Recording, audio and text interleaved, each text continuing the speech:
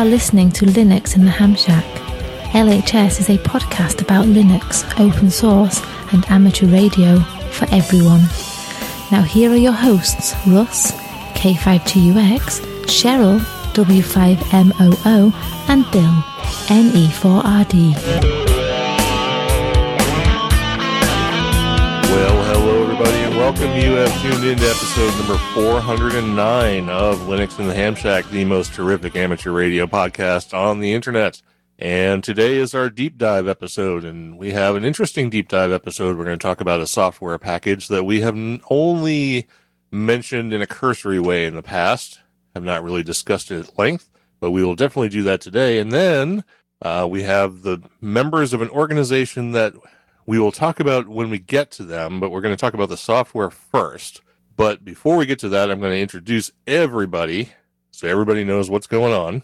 And you may have at first noticed that I'm the only voice you're hearing from the show so far, and that's because Bill, NE4RD, and Cheryl, W5MOO, will not be here with us today. This is going to be handled entirely by me because we're recording at an odd day and odd time, and I'm the only one that apparently who's awake right now. So we'll go ahead, we'll call it that to make it sound better, and we'll introduce our guest for today. The first one we have is the author of the deep dive that we're going to talk about today, and that is JS8Call, and that is Jordan Shearer, KN4CRD. So thanks very much, Jordan, for being here. We appreciate it. Thanks for having me. Really appreciate it. Looking forward to chatting. All right, fantastic. And then we have three other people, and you'll find out who they are a little bit later on, or at least what they do a little bit later on, but let's find out who they are. The first is Klaus Niesen, AE0S. Good afternoon, Klaus. Thanks, Russ, for inviting us to the show. Oh, you're very welcome. It's good to have you. And we also have Kun Lin, N7DMR. Good afternoon. Good afternoon. Thanks for having me. Yeah, thanks for being here. We really appreciate it. And then, for those of you who have listened to the show for a while, you may recognize this voice. He was a past co-host of this very program.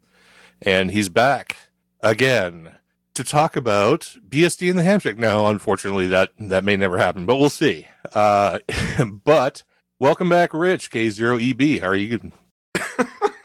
I'm doing great, and I got that machine right here, so maybe I'll get it fired up someday. Hello, everybody. Yeah, that'd be great. So anyway, we'll find out what Klaus, Kuhn, and Rich are doing here a little bit later on in the program, but let's talk to Jordan first and get a little bit of background on him, and then dive right into JS8Call. So Jordan, if you would, just give us a quick rundown on like what your background is, and maybe as a hobbyist or your work background or amateur radio background or anything that sort of led you down the path that got us to JS8Call, the topic of the day.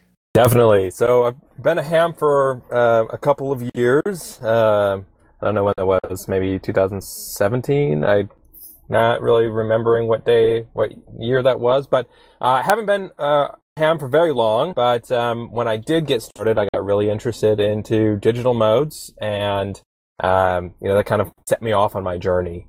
My background is in software. I've been a software engineer for a long time. I'm currently working on a company called Zapier, does some really cool workflow stuff. I'm leading a couple teams there. And so I've always been interested in mixing technology, different technologies, and how it can be useful in different ways. And so ham was just one way that I could explore that. I've always been a tinkerer, always taking things apart and putting them back together. Started, using Linux when I was really young. Actually, my first PGP key, my encryption key, I saw that on the server just a little while ago, and I was 11 years old when I had wrote my first encryption key. So I've always been around computers and technology, and so this was just one step in that direction. So does that mean your background in your job and your programming background sort of got you into coding JS8Call as much as your interest in amateur radio? Yeah, I think so. It kind of bridged the gap there. I've always been kind of a hobbyist programmer as well as a professional programmer, so I've always tried to build apps and tried to sell them, did business stuff for a long time, but the ham stuff was most fun. So I set out to kind of really kind of improve FT8 when I got started. When I first started down the ham route, I was playing with JT65 digital mode, and was really fascinated by. I think I had like FT817, a little transceiver, 5 watts, stringing out the window, and could make contacts. And I thought that was fascinating. It was really slow and boring to me, but it was fascinating. Then the WSJTX group announced their FT8 mode, and that blew my mind. That you could take the same information and send it faster using the same power, and everything still worked. I was still able to make contacts. And it was actually just right after they launched, I sent a message to their mailing group, and I said, "Hey, what if we could use those extra bits you talked about, the extra information that's in the payload? What if we could use that to actually just send more messages back to back?" They thought it was interesting and not for them. And so that's when I set off on JS8. All right. So that sort of leads me into a few of my first questions that I have jotted down here. Let's talk about WSJTX and the FT8 protocol and how it relates to JS8Call. So how much of JS8Call specifically is taken from like WSJTX, or did you like sort of, I can't imagine you reinvented the wheel here, so you must have borrowed some of it and expanded it. So WSJTX is open source. It's a GPL licensed open source project. You can go down the code. You can modify the code as long as you release the source. Overall, it's a great program. It does what it says on the tin. It's weak signal digital mode for ham radio, and so you can use very low power or a lot of power over a long distance. To connect with other hams. And so I'd probably say more than 50% of JS8 is based on WSJTX. I took the program, their code, and forked it. Went down the modifying it, just really trying to understand its internals and stuff like that. How would I actually make this kind of weak signal but communication mode out of this protocol? And so the first versions of JS8Call were actually really close to FT8. Insofar as I think they contacted me and said, "Hey, you need to change it's called a COSIS array, the way the detector detects the signal. You need to change that because it's messing up other FT8 users." So the first versions were actually really, really close. And it's diverged since then.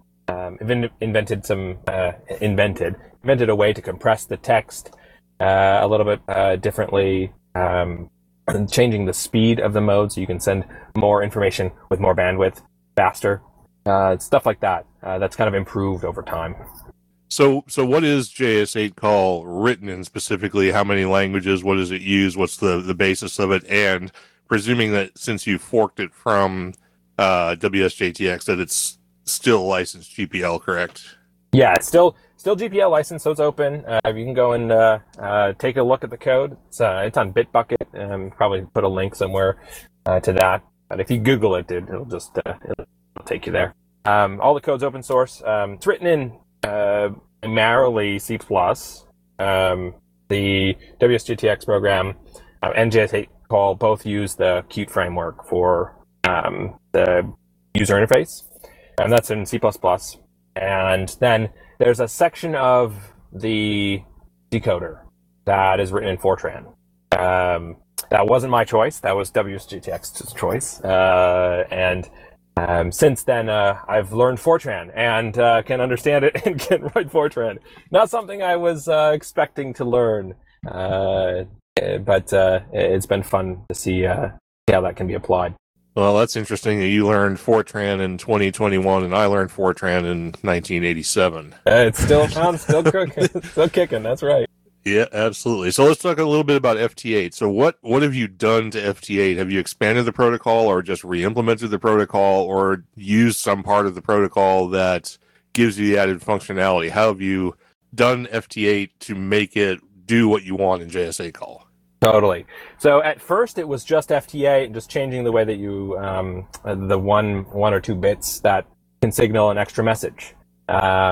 But we were thinking, some of the beta testers, when we first were playing around with it, we're thinking, what can we do to make this unique? What can we do to make it not just another, PSK or Olivia or other digital mode that you just send text? And we had been playing with FSQ. That is an FSQ call specifically, and it's that is a digital mode and modulation and protocol for interactive stations and some even automatic responses, and kind of took that and said, this is what we could do with FT8. We could use it just plain text, free text, send whatever message you want. We could also layer on the networking side of interconnected stations. And so that's where we started layering on, changing the protocol, and experimenting with new features. So FT8 mostly is a frequency shift keyed signal. It just sends 8 different tones. And those tones comprise of a payload message. And it's really, you get like 75-ish bits that you can send in one message. And that message in FT8 takes 15 seconds to send. Well, about 12 seconds to send, a few seconds of dead air in between frames. And so what we did with JS8 was change a little way that the message was encoded. It packs a bunch of information, changes a different, basically a packet structure. So there's a little bit of a header. There's you have a structured payload that either embeds the call sign or a specific command or just free text. Similar to FT8, but it's different. The other changes that we took with JS8 was later in later versions was speed it up or slow it down. So JS8 has 4 different modes: slow, normal, fast, and turbo. Each one of those uses a different bandwidth, and so it sends message either slower or faster. Slow is like a 30-second transmission, and ultra is like a 4-second, or turbo is a 4-second transmission. And it uses a larger bandwidth to send that message faster. All right, that's really interesting. I love how a project can build really successfully on another project. We're going to talk a little bit more about the operation of JS8Call specifically in a second. But we've sort of got your inspiration for it. We've talked about how you've modified the existing technology to create a different technology that basically, the way I've heard it described, is weak signal rag chew. Yeah, totally. So, which is a cool thing. I've only played with it a couple of times. I have noticed that its uptake is not as robust as you'd like, perhaps, but hopefully we can help correct some of that. So let's talk a little bit about the application itself. So what kind of infrastructure do you have to set up to get it? Is it in repos, stuff like that? So how, if someone wants to try out JS8Call, where do they go to do it? It's at JS8Call.com, links you to a bunch of downloads.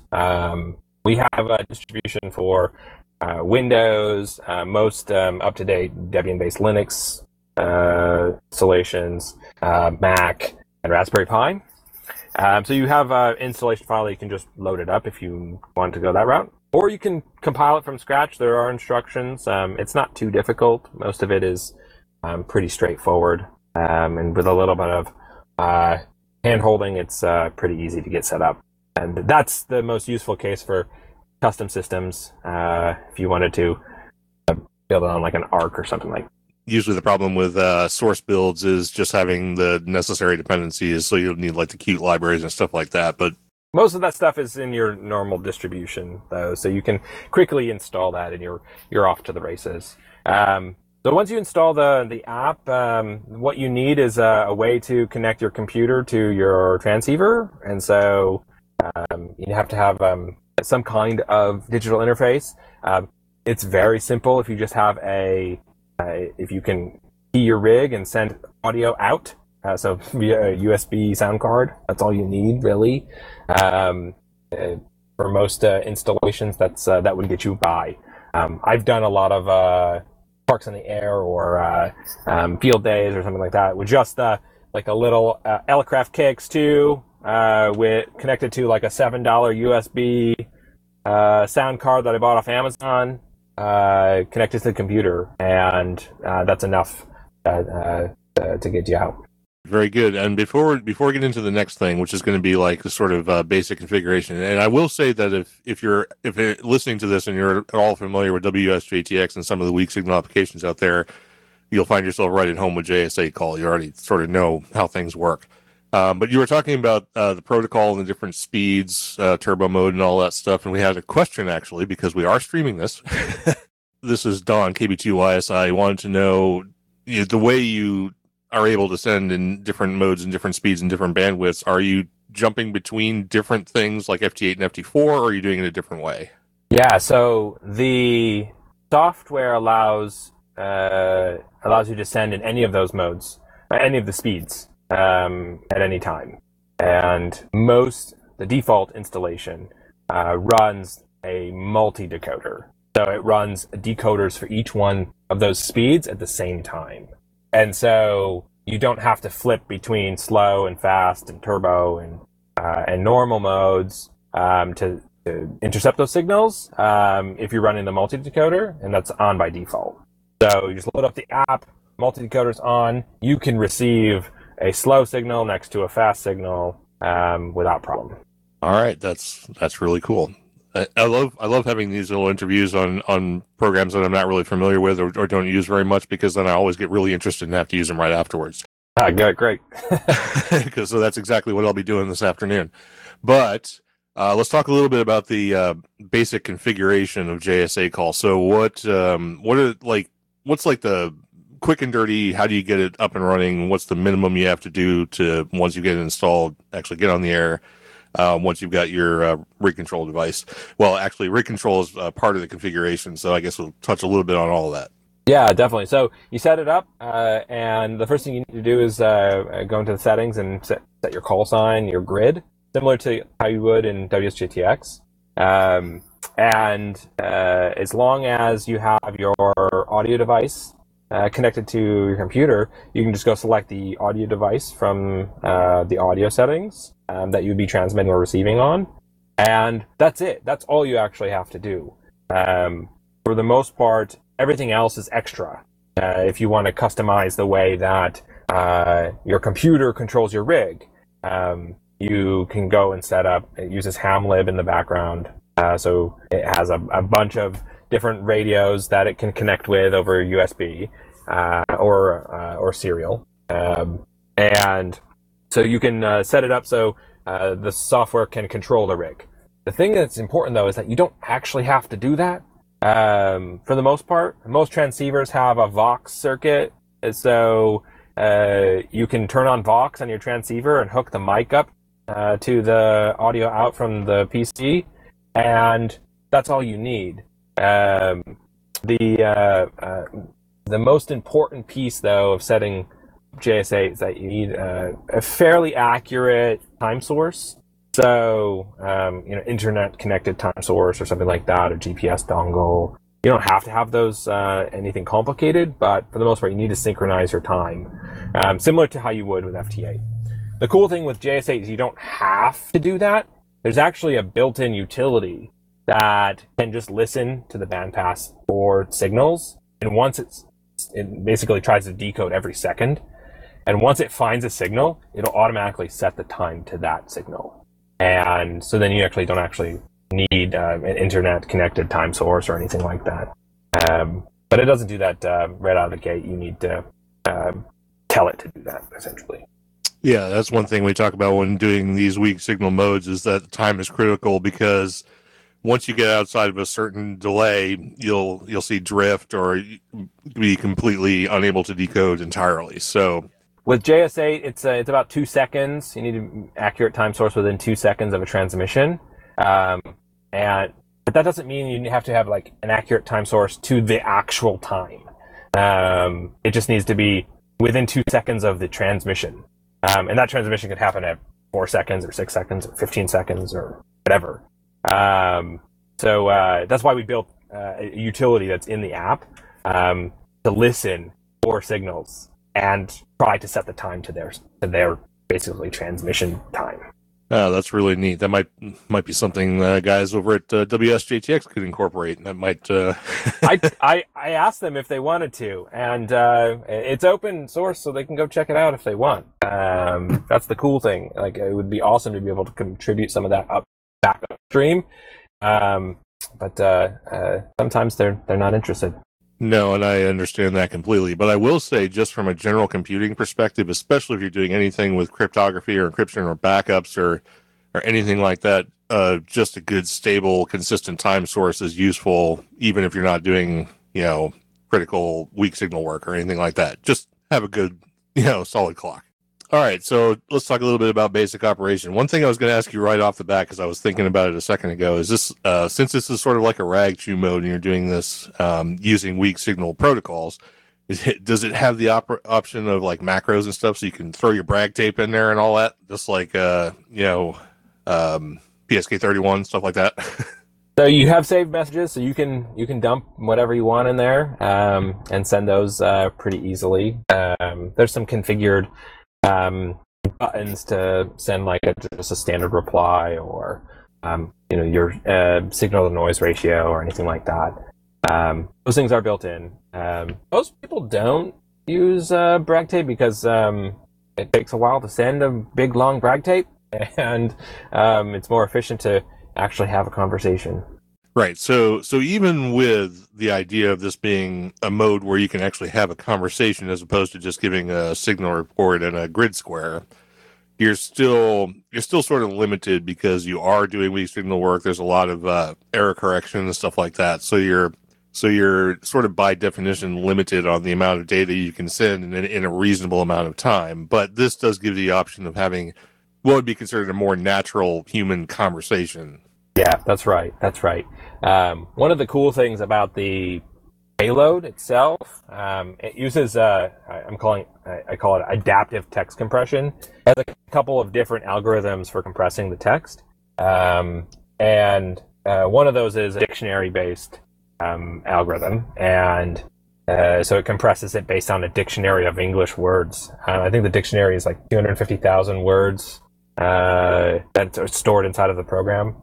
And so it compresses those pretty small. So if you're actually just normally like typing real sentences with real full words, it actually sends faster than like abbreviations and funky weird character emoji type words because the text compression recognizes that and compresses it better. All right, that's cool. So I assume that the idea of how you would use this is, it has like the band pre-configured calling frequencies and stuff like that, which are presumably the same as the ones used for WSJTX and stuff. So it's a couple of kilohertz away from FT8. Most of the bands are configured. I think it's probably +2 to +6 kilohertz away, and so it's not in the same band as FT8 most of the time. We had done that at first, and they were WSJTX complained about that, so we had changed those frequencies. So all that's configured up front. You have all the calling frequencies. It's very easy to get on the air. Most folks in the United States operate on 40 meters or 20 meters. I think that's where you'll find most of the activity. So if you join the groups.io JS8Call group, the mailing list, have a bunch of people who do skeds or fun contest type stuff once a month, and even a net every once in a while. All right. So as far as basic operation, once you get the software installed, you do your initial configuration, whatever tweaking you want to do. Then it's just get on the air, pick a default calling frequency, send out a CQ, whatever, and then have a conversation. Anyone who's had any kind of a conversation, whether it's phone or PSK31 or FT8, will sort of understand how that works. So I guess we don't have to go too deeply into that because it should all be fairly straightforward. Calling CQ is normal, and you'll get replies most of the time if you're operating in a normal time or a normal band, and on the frequency. If you've used a PSK or Olivia or something like that, like those standard conventions for QSO make sense. There are some built-in pre-built messages in JS8, so you can. And your signal really fast. You can send your grid really fast if you need to. But for the most part, people will do that, and then they'll continue on with their rag chew. All right. So my next question, I have a couple of things I might want to ask you specifically about if you don't touch on them, but I'm figuring you will, just because of the nature of JS8Call specifically. So what things can you do in JS8Call? It's an extension of FT8, the protocol, and WSJTX, the software. So what can it do that WSJTX doesn't, other than send longer messages? Yeah, so there are pre-built messages, like I had said, sending your grid and your signal report and stuff like that, but also some what we call commands. And this is like asking if anybody can hear a particular station, or sending a message and having it stored on a specific station. This is where we get into the networking capability of JS8Call. Many of the stations will run in a kind of semi-automatic mode, where the station will respond to other stations' inquiries. So you could say, if you heard a station on the air, you could ask it your signal report, your signal-to-noise ratio. Or you could store a message at that station and have someone else pick it up, kind of like a mailbox or BBS functionality. So there are a lot of different ways that you can use the software in ways that you wouldn't be able to use even PSK or Olivia, let alone FT8. One of the things that is built in, it's called heartbeating, and that's a periodic transmission that's sent automatically. Saying, hey, I'm on the air, this is my station, and this is my grid. And other stations that are also heartbeating will respond to your heartbeat, saying, hey, I can hear you.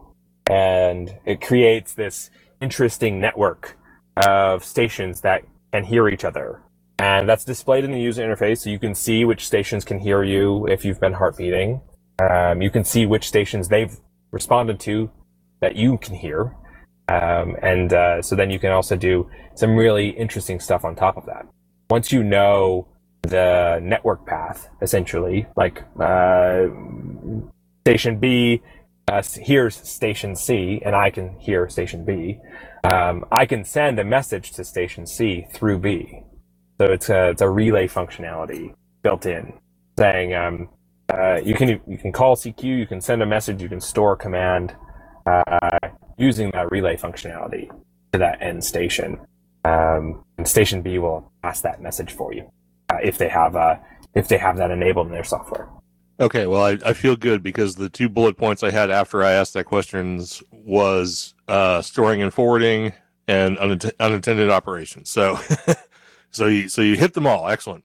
So that's stuff you have to enable. It's not enabled by default, I guess. And I was kind of wondering, as far as like the sending messages and that idea of semi-attended or unattended operation, does that work in a way similar to like WinLink, where you're basically forwarding on to somebody's hearing and storing, and then if that station hears the ultimate endpoint, it relays it on? Is that sort of the way it works?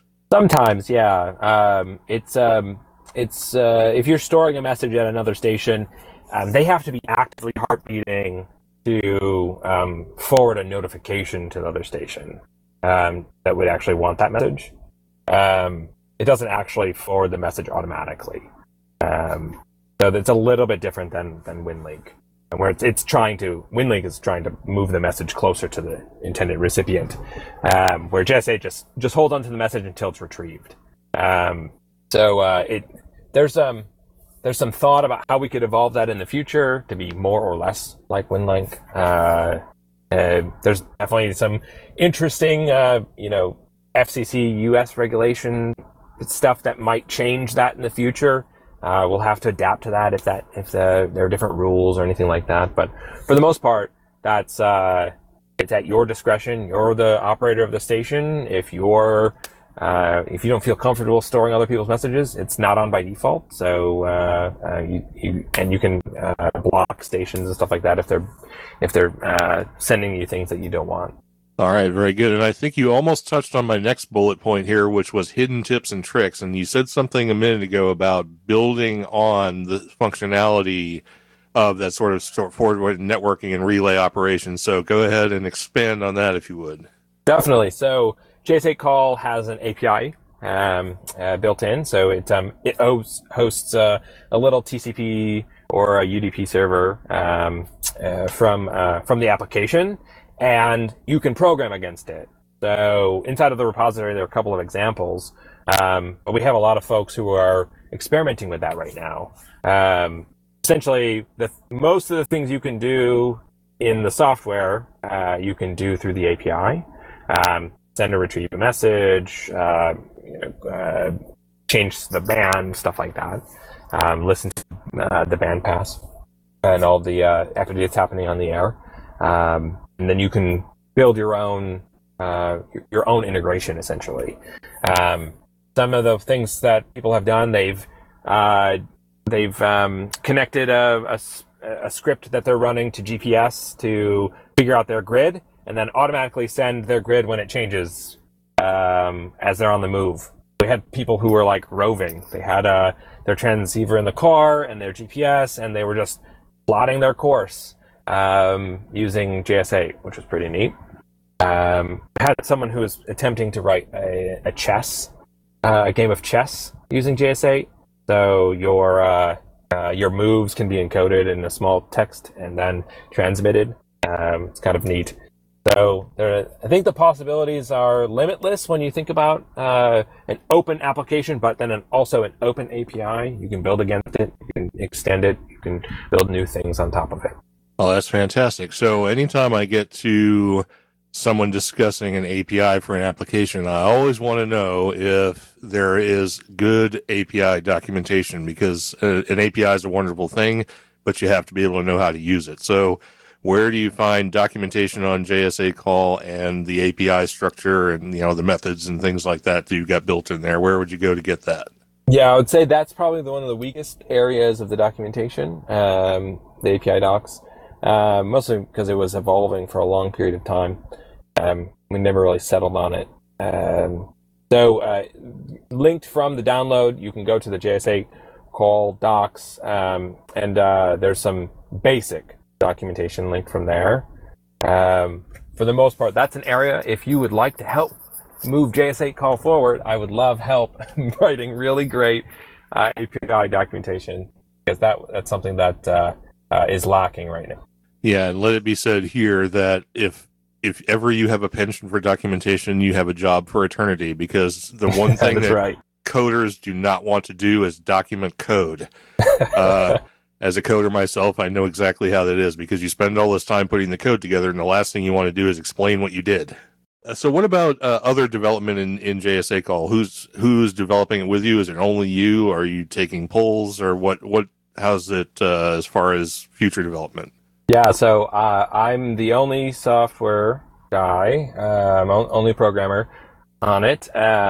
Do have a small group of beta testers, close contacts that have been with the software since the beginning and helped influence its direction.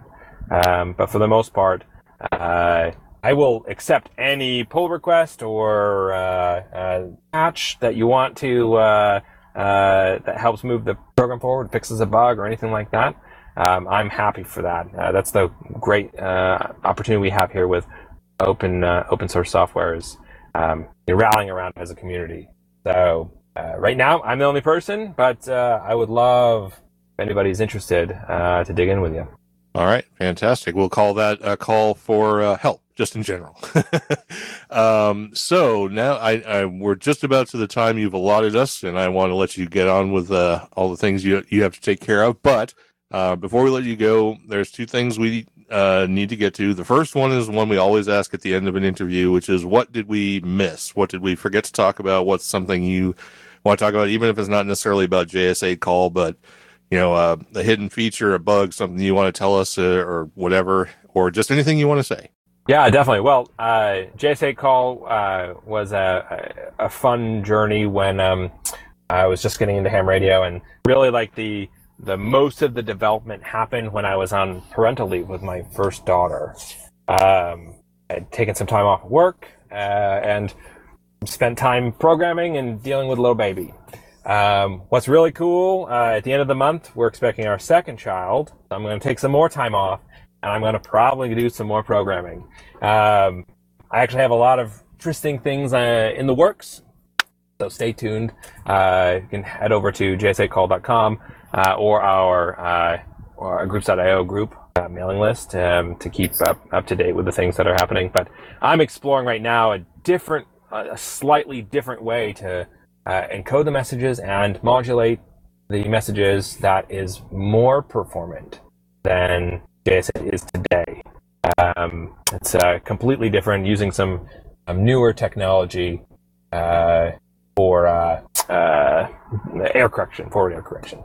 So that's something that maybe we'll see in a couple of months. I haven't no plans on specific dates yet, but I'd love to be able to bring even the next layer to the world here soon. All right, very good. And so groups.io, the mailing list, and JS8Call, is it JS8Call.com? Is that what it is? Or yes, that's right. Okay. Are there any other places that people would need to go? Do you have any Discords? You're on IRCs, or is there any other way that you would want people to contact you about the program? You can send me an email. I got kn4crd@gmail.com. I respond to most messages. If you just want to send a personal note my way, that's how you can get at me. All right, fantastic. And before you go, let's bring in everybody else here. I was trying to figure out how I was going to segue into this, but let me ask Klaus. So Klaus, you and Kuhn and Rich are here for a very specific reason, and we've been talking to Jordan for the last 45 minutes or so. So why are you guys here, and why is Jordan here at the same time? Because you invited us. No. We would have to go back to and talk about what we actually do. So the Amateur Radio Software Award, we are promoting software projects that enhance and adhere the spirit of amateur radio, projects that are innovative, free, and open. And so the background on that is where I came from. My background has always been with computers, and I was involved with software and also working on open source projects. I didn't come to the amateur radio until December 2016. And one thing that I noticed is amateur radio had a lot of software that were free, but not open. And I was kind of wondering why that is, because the whole open software philosophy kind of fits with the amateur radio. And that's kind of how I got driven to create this software award, the Amateur Radio Software Award. And so we want to celebrate the software projects and the developers that do those software projects that make the software open for anybody. So, for example, JS8Call, for example, is a great example in this. The software would never have gotten up and going if Joe Taylor wouldn't have made FT8 open so that Jordan could go in and see how the software works and build upon that software. So that's really exciting, and that's something that I really want to promote more. All right, and we're going to talk a bit more here about the Amateur Radio Software Award, but we are here to say, for anybody who doesn't already know, you guys awarded Jordan the 2021 Amateur Radio Software Award for JS8Call, and that's why you guys are here to talk about that, and why he was here to talk about JS8Call. So thanks for that. We're going to roll into talking with the guys from the Amateur Radio Software Award here. So Jordan, if you got to go, now is the time. Jordan, before you go, Jordan, I want to say again, congratulations for winning the award. And Kuhn and Rich, maybe you want to say that as well. Congratulations, Jordan. Great job, and thanks for all of the hours you put into it. Really appreciate it. Yes, really, congratulations. And we deliberated a lot of time to reach that conclusion that we want to award JS8Call for this year's award. So congratulations. Thanks, folks. I really appreciate it. Definitely exciting, and I love the idea behind the reward and wanting to push open software for ham radio. So I'm glad to be a part of it. Thanks, folks. All right. Thank you, Jordan. Thanks for being here. Really appreciate it. And we're looking forward to everybody giving JS8Call a try and seeing how it goes in the future. Yes, definitely. Thanks, folks. Take care. All right. Take care. We're now left with Klaus and Kuhn and Rich of the Amateur Radio Software Award Board Foundation. I don't know. Do you guys have an organization, or is this just a free form thing going on? I'm going to go with Klaus. I'm not going to go with Klaus. I'm going to find out who started this thing. Actually, Klaus. Okay, all right. So I was on the right track. So Klaus, you started the Amateur Radio Software Award, which I guess you alluded to earlier.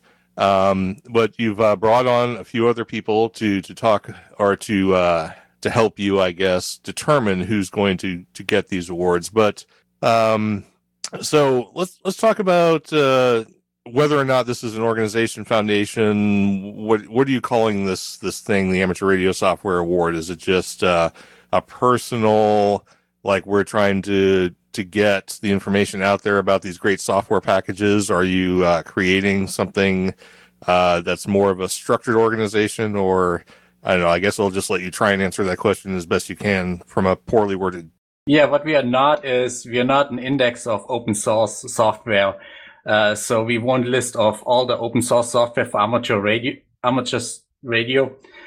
Instead, we are just celebrating and promoting that amateur radio software is open source. The interesting part, you talked about starting that the whole idea of the Amateur Radio Software Award.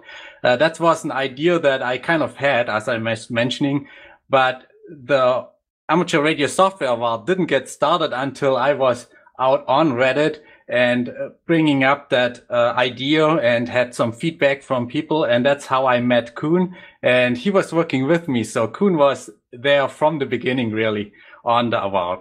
Yes, I saw Klaus's post on Reddit describing his idea of setting up this software award. So I contacted him and says, sure, I want to be a part of this. I would like to contribute to this award. So that's how we started this one last year. And this year is our second year. And we have Rich joined us the second year for the award. So it started last year. And so who, just so we can get this out of the way, who was the winner of last year's award, the 2020 award, I guess? Anthony Good was the winner of the 2020 award for his K3NG Arduino CW key. All right, that sounds like an interesting project, and we should probably touch on that at some point.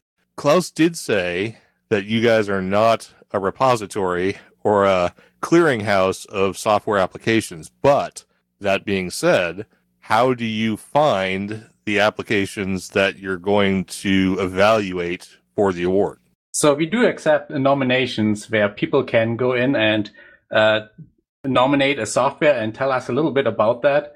We definitely appreciate that because none of us knows all of the software. And if people nominate new software, then we get interested and look into it and evaluate that software as well. For example, JS8 is not a software that I have been using JS8 occasionally in the past, but I'm not a hardcore JS8 user. Do you do any research on your own to try and find software, or do you pick your winner entirely from the nomination process? We definitely are allowed to bring out our own not our own software, but software that we're using or knowing about it. And so, yeah, there's some research, and we're not just blindly picking the nominated software either. Instead, we go in and see if the software actually applies to the criteria that we have. And also, after that, we evaluate who should be getting the award for this year. All right, that moves very nicely into my next bullet point, which is what are the qualifications for the software award? What needs to be, other than being nominated or you finding the software, what other qualifications are there that have to be met? First of all, it has to be amateur radio related. Then we say open source and free. So that means anybody could look at the code and fork the code. Free means anybody could use the software for free. It doesn't necessarily mean that the software project can't accept donations or so. That's still acceptable. Although we don't do security inspection of the software, we do kind of want software that is non-malicious. And then also we have a no conflict of interest rule, meaning if one of us on the award committee board creates a software, that software is unfortunately excluded. That's pretty typical. You want to avoid any issue of impropriety by creating software that's nominated for an award and all that. So I certainly realize why anyone would do that. So if somebody has or knows about a great software package and wants to nominate it, how does one do that?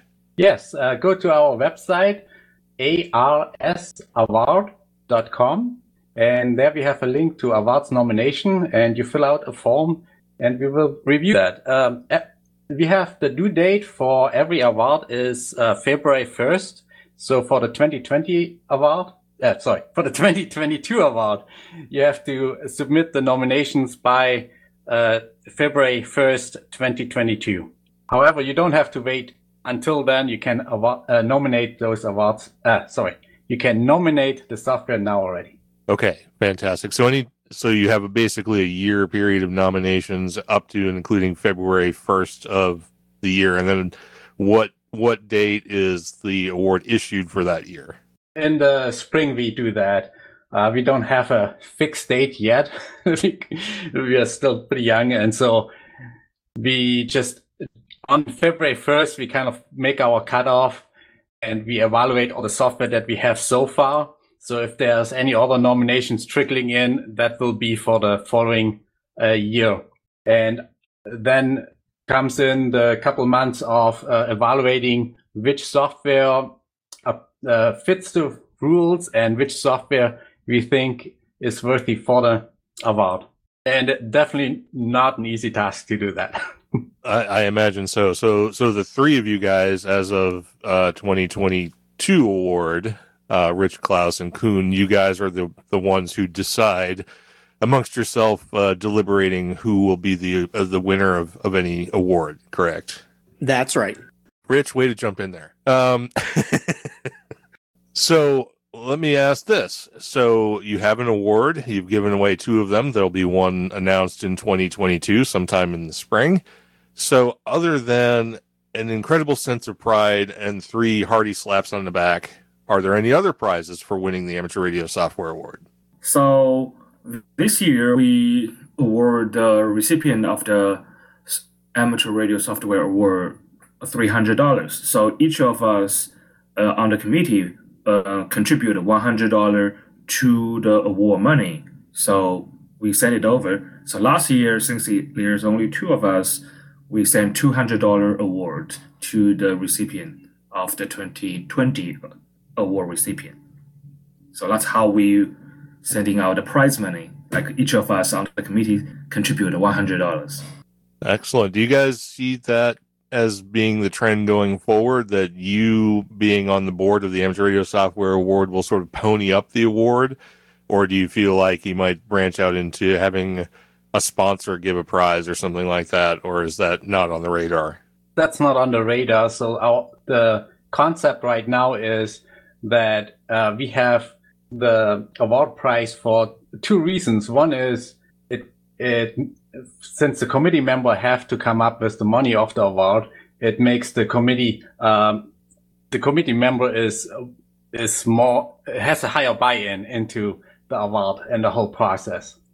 And the other thing is what the award prize also gives is a little bit more than just award that somebody nominates, but there's also something substantial behind the award. So that's kind of the idea of having the award prize.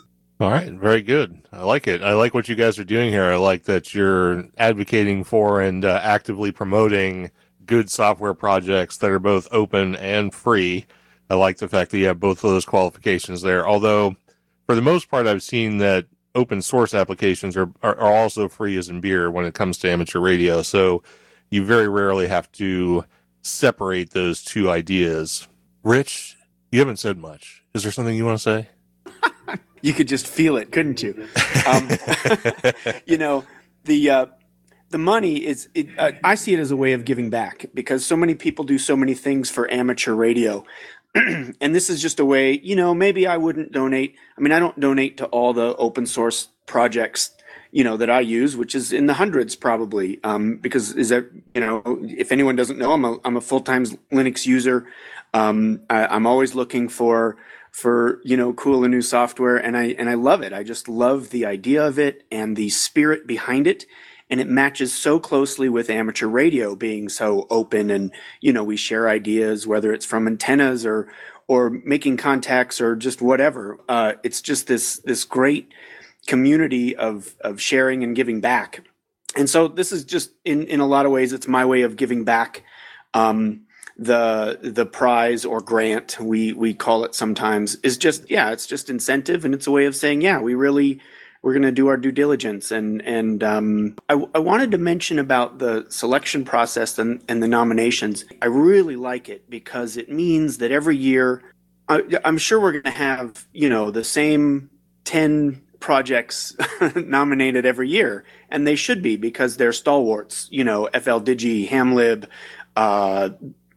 The list could go on.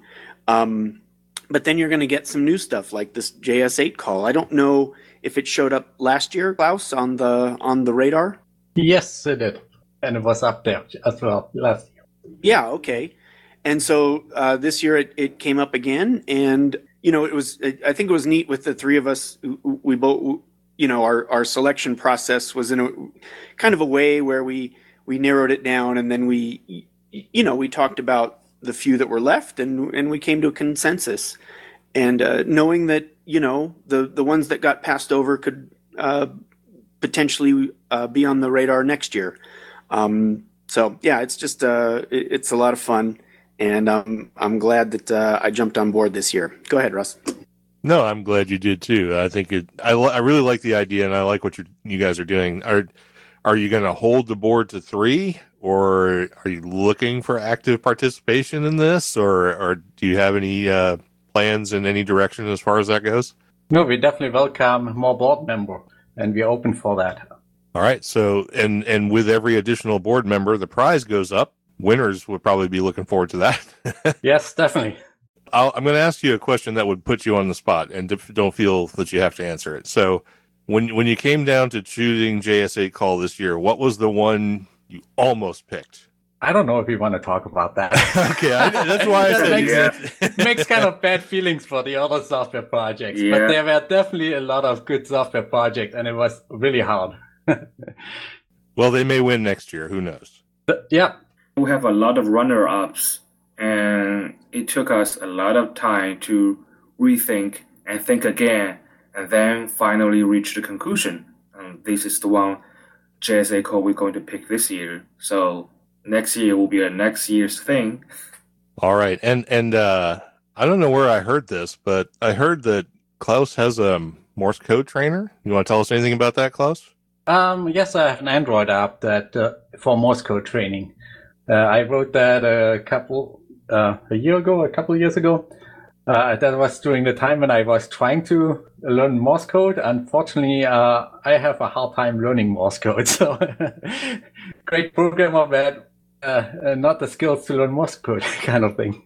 So what would you like to know about that? Oh, well, it's an Android application. So are you using, is it in the App Store? I mean, and what's it called? Yes, it's in the Google's App Store. It's Klaus's Morse code.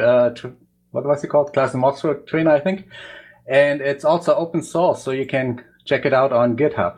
Well, see, I think that's all we need to know. So you just Google for Klaus's Morse code trainer, and if you, like a lot of people, are having trouble learning Morse code, that might be one way to help you out. It's not, I mean, there are quite a few Morse code trainers out there, but everybody learns in a different way, and this might be the fit for you.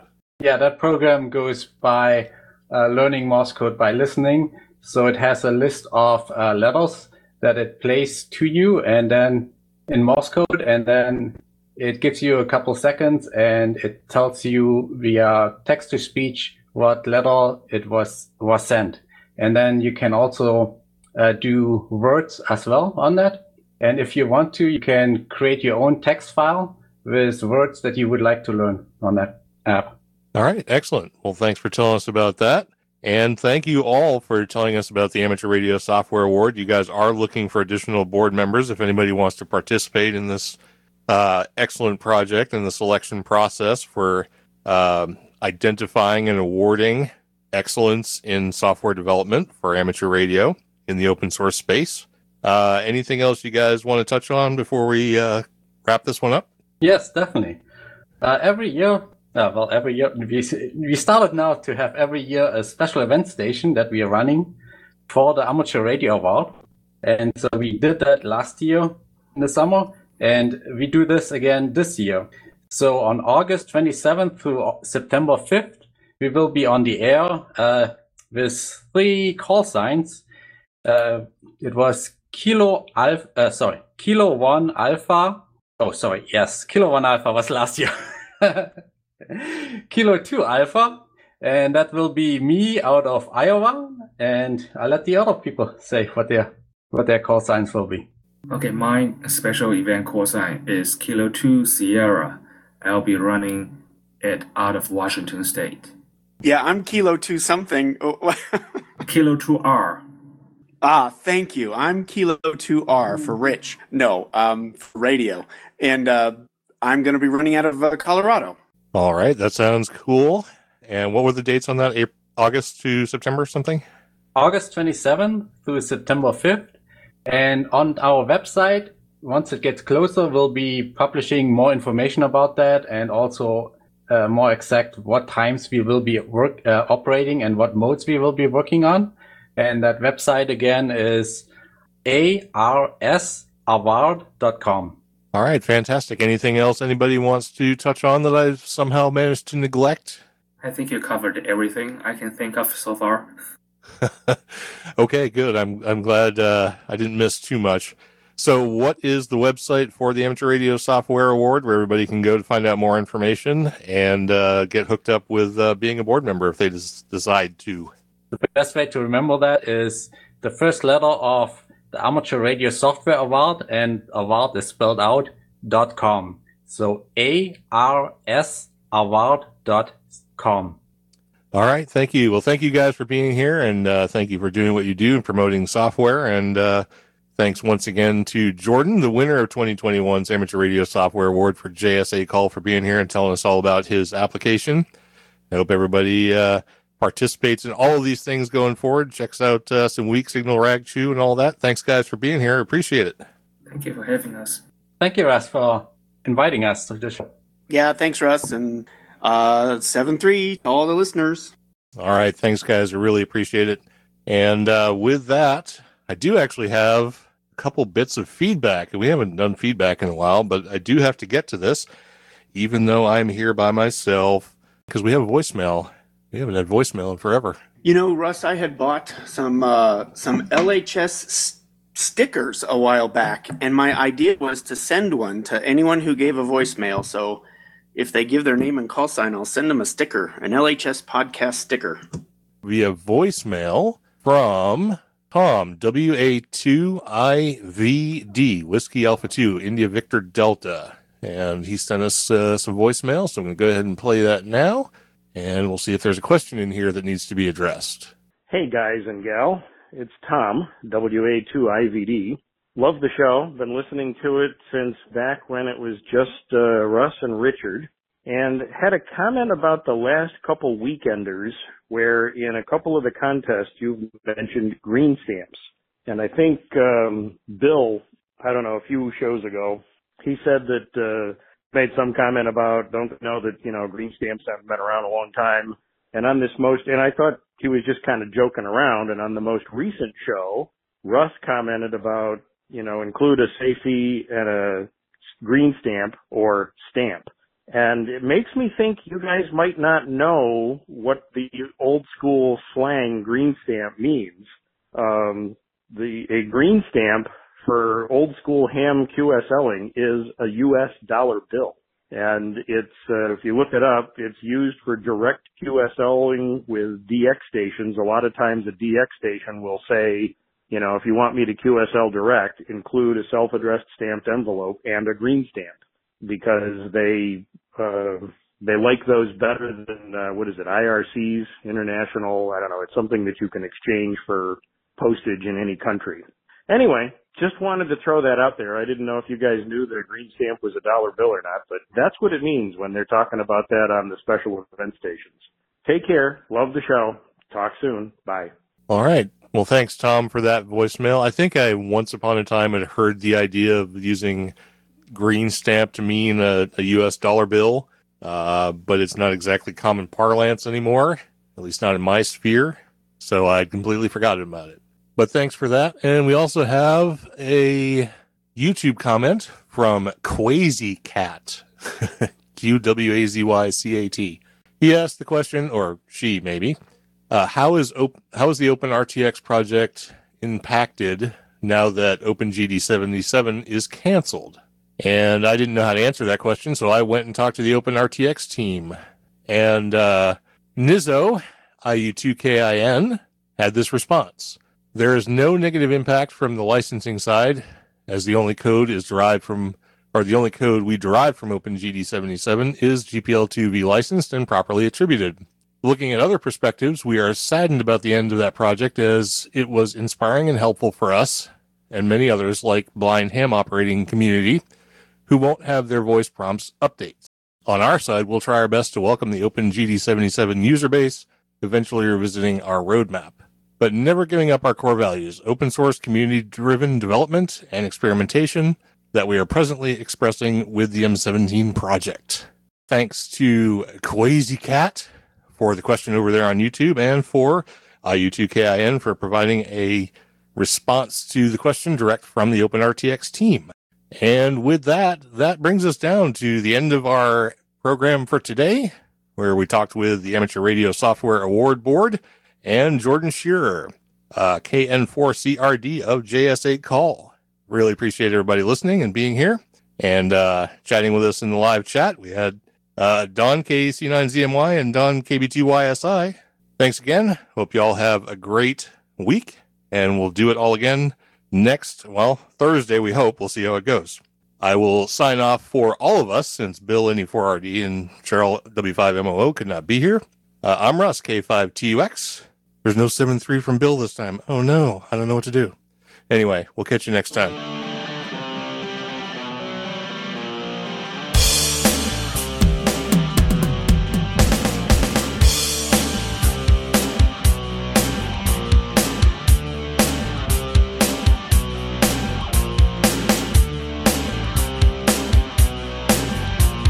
Thank you for listening to this episode of Linux in the Ham Shack.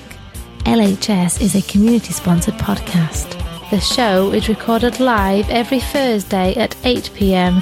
Central Time, ± QRL. Connect to the live stream at url.bcts.info/LHS Live. Our website is located at lhspodcast.info. You can support the podcast by visiting the LHS Patreon page at patreon.com/LHS Podcast, or by using the contribute list on the homepage. Get in touch via social media. We have a presence on Discord, Facebook, IRC, Twitter, and YouTube. Our IRC channel is #LHS Podcast on the Freenode network, and the Discord invite link is url.bcts.info/Discord.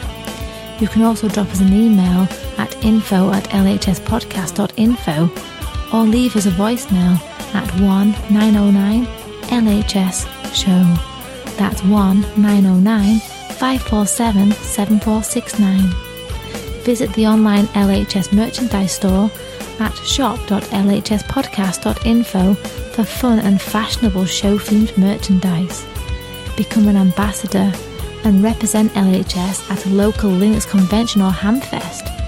Email ambassadors@lhspodcast.info for more information or visit the homepage for details.